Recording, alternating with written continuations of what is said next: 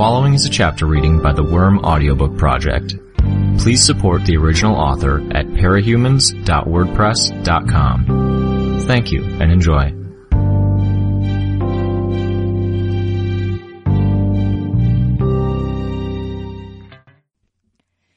Bentley had been turned on his back, and Sirius had one set of Bentley's ribs in his jaws, pulling. Bitch was holding the other side, tugging on it with her entire body, in an effort to pull it apart. Bastard was chained to a streetlight, lying on the ground with his chin on his front paws. He had shrunk from the size he was before. She's alive. After Bitch had gone incommunicado, I'd worried Burnt Scar had gotten a hold of her. The flesh of the bulldog's monstrous form was decaying, sloughing off and putrefying into a liquid slop over the span of seconds. As the tissues connecting the bones disintegrated, they became loose, bending in place. Bitch was trying to get the ribcage apart before the remainder of the flesh collapsed in on the dog's real body.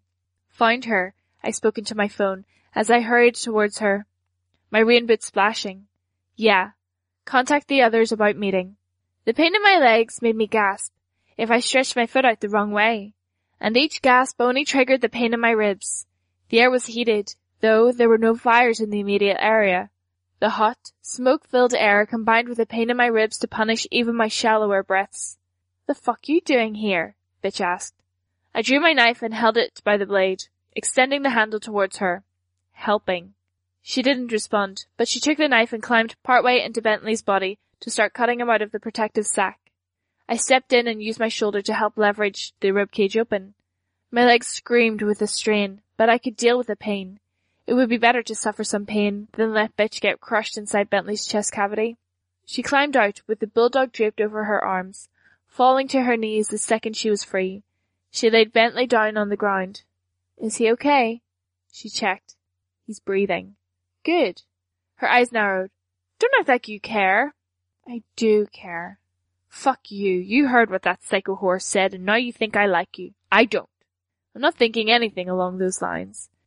You're probably already trying to figure out a way to use it against me. Fucking hate people like you. Manipulative, two-faced." "Hey!" I shouted, cutting her off. Sirius growled at me. Bitch brandished my own knife, pointing it at me. "Do you know how much fucking simpler my life gets if I get rid of you?" "It doesn't. You might get the 9 off your case for a few days, but you'd be facing every test after that all on your own. Believe it or not, I'm on your side. I want to help you through this mess. Don't bother. Go. Leave." The knife didn't waver. "I'm not going anywhere unless you're coming with me. Don't get cocky because you think I can't cut you. Don't forget that you can be chewed." I gave Sirius a glance, making sure to keep my head still so I didn't give off any sign of hesitation or doubt. "If you were going to hurt me, you would have done it while Burnt Scar was threatening you. I don't like being told what to do, so no, I wouldn't have." "I doubt that," I thought. "You don't like being told what to do by a stranger, maybe, but I'd bet you'd be happy if you had a stable environment and consistent leadership. If you carry out their tests and join them, they'll be telling you what to do for the rest of your life." "I don't care about the test," she shouted. I could see Sirius tense, ready to attack. "I just want to be left alone." I know the feeling. "You don't know anything." "Screw that." I jabbed a finger in her direction. "Maybe my life hasn't sucked as much as yours did, but I've been there. I've been hounded every fucking day by people who only wanted to make me miserable. Every day. Getting so tense that I'd feel like throwing up in the shower before leaving for school. And I'd have headaches before noon. I spent weeks hiding in the bathroom during lunch breaks because they wouldn't fucking ease up on me. Boo-hoo. I can tell you what I put up with." I shook my head and took a deep breath. I forced myself to calm down before I spoke. "I'm not interested in a pissing contest, Rachel." "Because you'd lose?" She poked the knife in my direction, as if to punctuate her statement. "Because this isn't a competition. And yeah, I'd lose. I'm trying to tell you that we're not that different." She scoffed.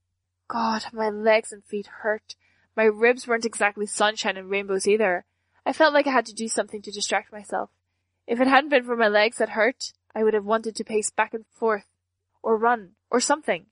I tried to focus on Bitch. "Fine. Don't believe me. Here's the nitty-gritty facts then. You're a member of our team.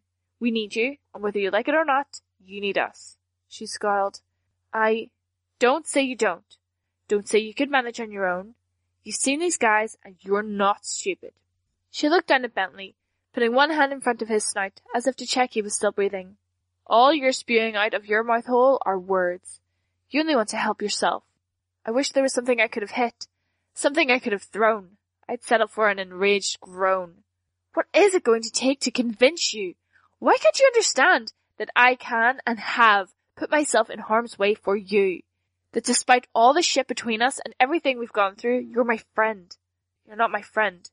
She didn't look up at me as she uttered the words. Fine, I've accepted that, but you're my friend, even if I don't like you half the time. You're my teammate. We're similar. The only difference is that you went through your shit years ago, and I just got through dealing with mine a few weeks after I joined this team. We've travelled down the same paths. Whether you like it or not, we're kindred spirits. We both struggle with the social. I trailed off. Bitch had reacted to something I'd said towards the end there. Flinched, almost. I sighed. This isn't accomplishing anything. I looked at my territory. The plumes of smoke had turned the sky a grey-black in colour, some of which glowed faintly orange with the reflected light of the flowers. The occasional spark floated through the air from one of the fires that burned around the nearby corner. She broke the lingering silence.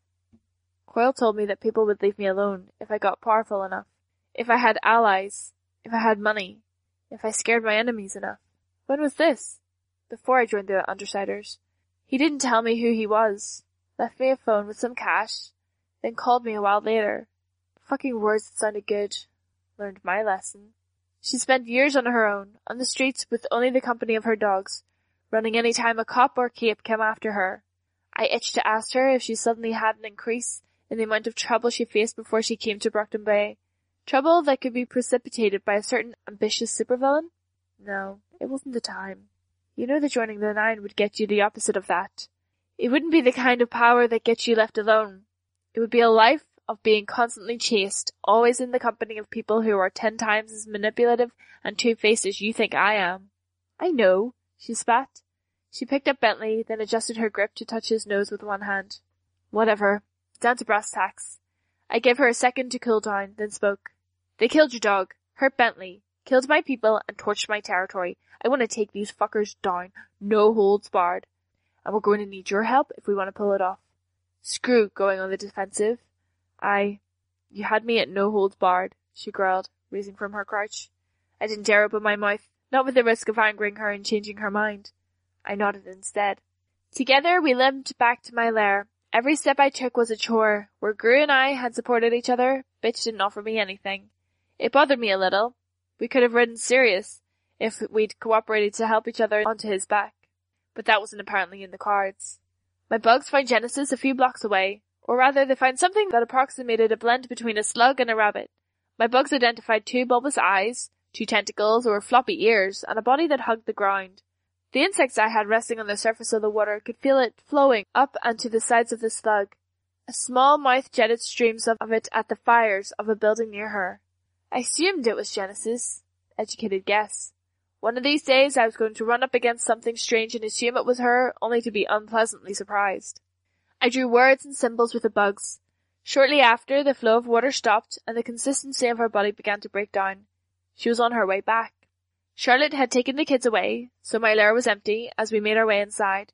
Bitch assessed the area, and then headed to the bathroom, going for the first aid kit. Want help? She glared at me. Answer enough. I headed upstairs and stripped my mannequin of the costume I'd largely completed. Then I removed my rain boots and began the torturous process of peeling out of the costume I was wearing. I'd put off investigating the damage in favour of finding Bitch sooner. Removing my mask wasn't a problem, but unstrapping my armour and getting my arms out of the sleeves made my ribs ache. A fresh bruise had layered on top of the old one, black and purple over purple and green. I had to pause for a minute to catch my breath before I began on the legs. I'd been wearing waterproof tights under my costume, and I cringed to think of the fact that I'd been wading in filthy water with injuries exposed.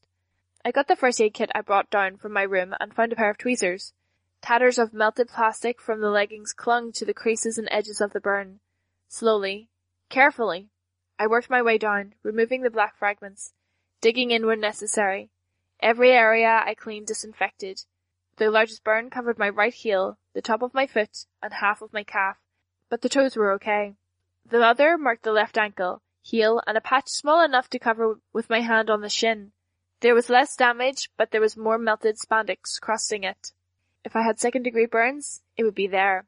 The disinfectant virtually hissed as it touched my burns. I applied it liberally, then got out the gauze and antibiotic cream. It hurt as much as the lingering effects of Bakudu's pain grenade, but there was also the knowledge that it would take forever to heal. I wouldn't be able to wear skin-tight leggings over the injured area. Bastards. This pain was nothing compared to what they'd subjected my people to.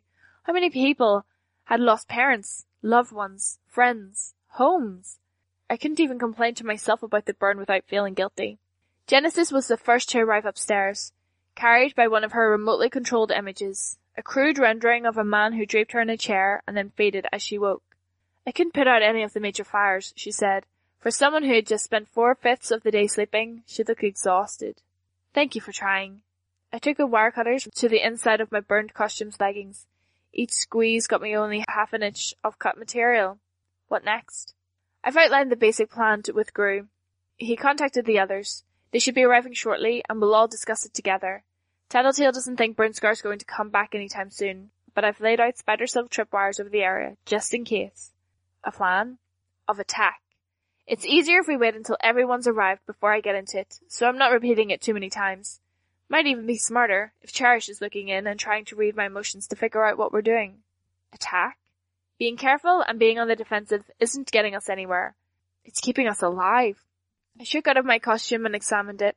Progress was too slow. I put down the wire cutters and got the plastic letter from my utility compartment. I proceeded to burn through the material on the inside of the leggings, from the cut I'd made all the way to the crotch, then back down the other side, putting out any flame that lingered. I was nearly done when I finally responded. I don't think it is. We're still dying. It's just slower. Can you honestly tell me that we're going to survive another 2 confrontations like this? So you want to be aggressive instead? Suffer a fast death? Yes to the first part, no to the second. Look, they're good because they're experienced.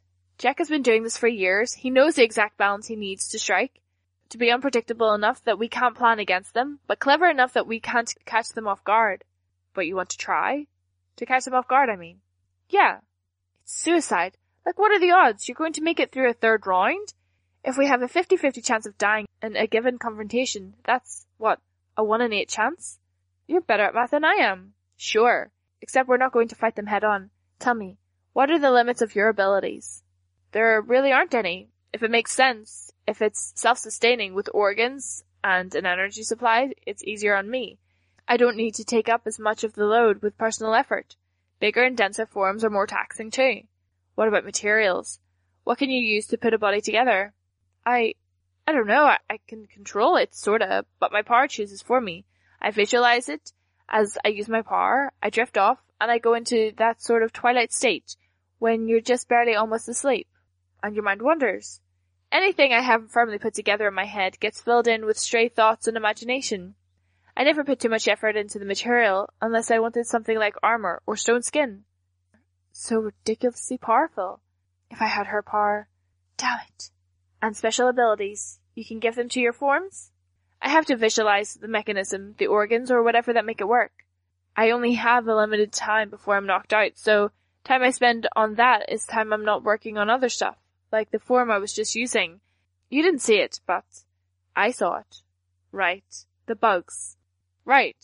Well, I visualized the water suction system and the water gun, but because I didn't focus on the body, it didn't have arms or legs, and it was slow, and because it didn't have vital organs, it drained me. Okay. I held up my costume with the legs and feet reduced to tatters. I turned my attention to the box behind my chair, tucked beneath a shelf of terraniums. A small tide of roaches lifted it and carted it to me. Inside were the scraps of fabric and mask left behind after Mannequin's first retreat. I hadn't wanted to spare any material. Why are you asking? Trying to assess the resources that we have at our disposal. I heard a car door slam outside. That would be either Gru or a collection of the others. Genesis used her hands to shift her position in her seat. I glanced at her legs. They were thin. Atrophy. She'd been in a wheelchair for a while. When I looked up, I saw she'd caught me looking. If you have a question, I'd rather you ask than keep wondering. I felt my face heat up, and quickly turned my attention to the fabric of my old costume. I used the roaches to arrange the patchwork on the floor, using the tattered scraps, my spiders crawling from the terraniums to begin connecting the pieces. It didn't have to be pretty. Really. Ask. Were you disabled because of your power? A side effect? Or something that happened in costume? She shook her head. I've been in a chair since I was 4. No, if anything, it's the other way around. Other way around? My first thought was trigger event. The second was maybe that idea about people being stronger if they get their powers at a younger age is true after all. As I mentally categorized my musings, I felt them connect with a bunch of other thoughts. Of the 6 travelers, 3 were among the more powerful capes in Brockton Bay that I'd met. In terms of sheer destructive effect, Sundancer and Ballistic were top-notch. Genesis was the top of the line in sheer utility and versatility, and a combatant that could endlessly return to the battlefield with whatever form she wanted, provided that her real body was left unmolested. Topping it off, Noelle was apparently so powerful that she had to be kept in quarantine. Trickster was impressive, if not quite in the same class as his teammates. And I had no idea what Oliver was all about, since he didn't have powers, as far as I knew. How had they come together? If I ran with the theory that Genesis somehow had her trigger event at 4, and was more powerful as a result, what did that mean? The other powerful members of the group had done something similar? If so, how were they connected? Or was I thinking along the wrong lines? My bugs counted the people who exited the car. They were heading through the storm drain. A group. The others are coming in. Your team and Regent. She smiled a little, but it was almost a sad expression. Resigned. Back when I'd first talked to Sundancer, I could remember asking her about her experience with the travelers. What was it she said? Intense, violent, lonely? Lonely, despite the fact that they were constantly in each other's company. I couldn't exactly remember what Sundancer's explanation for that loneliness had been. It had been vague. Hadn't it? Seeing Genesis's expression, I suspected Sundancer wasn't the only one who felt that way. The others made their way upstairs, followed by Bitch. They gathered around my room, all standing. I moved to stand myself, but Trickster gestured for me to stay seated. You okay? Regent asked. Alive. Hurts like hell. Through my swarm sense, I felt a truck park outside. Gru let himself in through the front door. Before long, we were all present. Gru dialed Tattletale and put the phone on speaker. Yo, her voice came through. Me and Coil here. Skitter wants to attack the 9. Remove a tester before they get their turn. Trickster whistled. Risky. Look at it this way, I said. How many police forces and super teams have tried to beat the 9? How many divisions of the Protectorate or alliances of Cape teams have tried to beat them? Lots, Trickster said. Too many to count. The 9 play things like my team does on good days. They pick their fights, avoiding confrontations or disappearing when they aren't certain they can win. When they do fight, they hit where it hurts. We do that. Look at what Regent did to Shadowstalker, what I did to Lung on both occasions, and they terrorize their victims. We do the same thing, unintentionally or not. Gru is scary with the darkness. Bitch's dogs make people shit themselves. Me? Everyone's at least a little creeped out by bugs. Tattletale and Regent are unnerving in a whole different way. The 9 are us, on steroids. That's not a very flattering comparison. Gru folded his arms. No, but I think it's on target. And I don't think it's a total coincidence that they wound up considering 2 members of our group for the 9. Cherish's motivations aside. So let's avoid playing things like Jack wants us to. Let's not do things the way better heroes have tried and failed. We play this like they play this. Unpredictable, calculated recklessness. We don't get caught up in a fight, and we think through every part of the plan. Gru shook his head a little, as if in response to some thought that crossed his mind. You will have my assistance, Coil said. Jack Slash needs to die, and you'll have access to all of my resources should you move forward. All right, thanks. Bitch is on board, I think. Bitch nodded. Everyone needs to be willing to do this if we're going to move forward. I'm not just talking about attacking these guys. Sundancer, Ballistic, you guys have been holding back for a long time. I know it's asking a hell of a lot, but are you guys prepared to kill? Silence hung in the air for a few long seconds. Yeah, Ballistic said. If it's monsters like that, I think I could. Sundancer hesitated. She hugged her arms against her body. Lips pursed. Mars, Trickster said, his voice quiet. You've killed before. Accidentally. I thought back to her hesitation to use her power. Back when we'd fought Oni Lee and Lung together. These guys aren't bystanders. They're not people, Ballistic said. They don't even resemble people. They're freaks, monsters, the worst this planet has to offer. It's not that simple. By killing them, you're saving dozens, even hundreds of people, I said. It's not that simple. It really is, I replied. I don't think we need an answer now, but you need to let us know before we begin. What else do you need? Lisa asked through the phone. We can't do anything until you find them.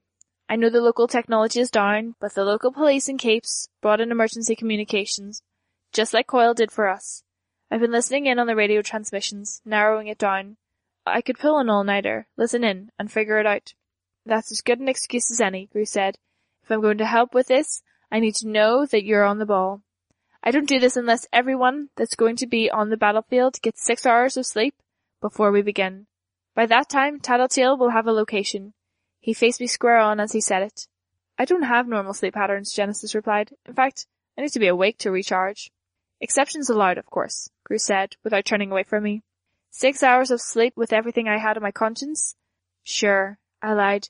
But we attack first thing in the morning, or as soon as Tattletale pins him down. First chance, he agreed.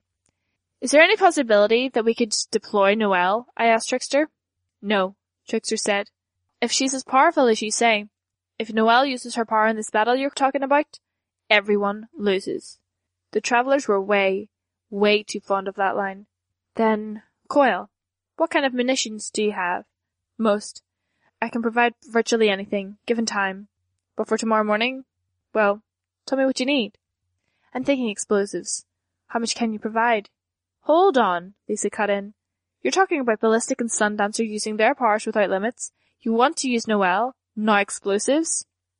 And I'm talking about me using Black Widows, Brown Recluses, and every nasty bug I have at my disposal. I'm talking about us packing guns and grenades. All of us. No holds barred. Trickster rubbed his chin.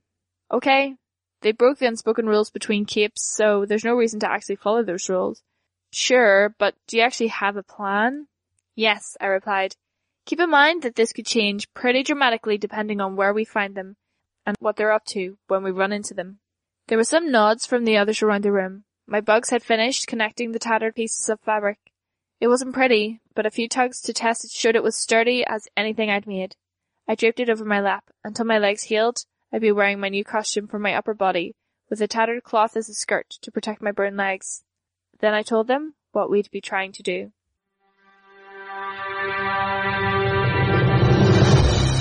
Hi, this is Meg.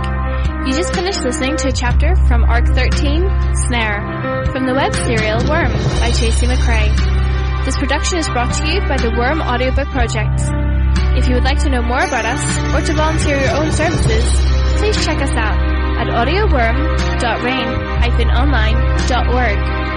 You can download or listen to every chapter directly from our site, or you can find us on iTunes or any podcast app under Worm Audiobook. Thank you for listening.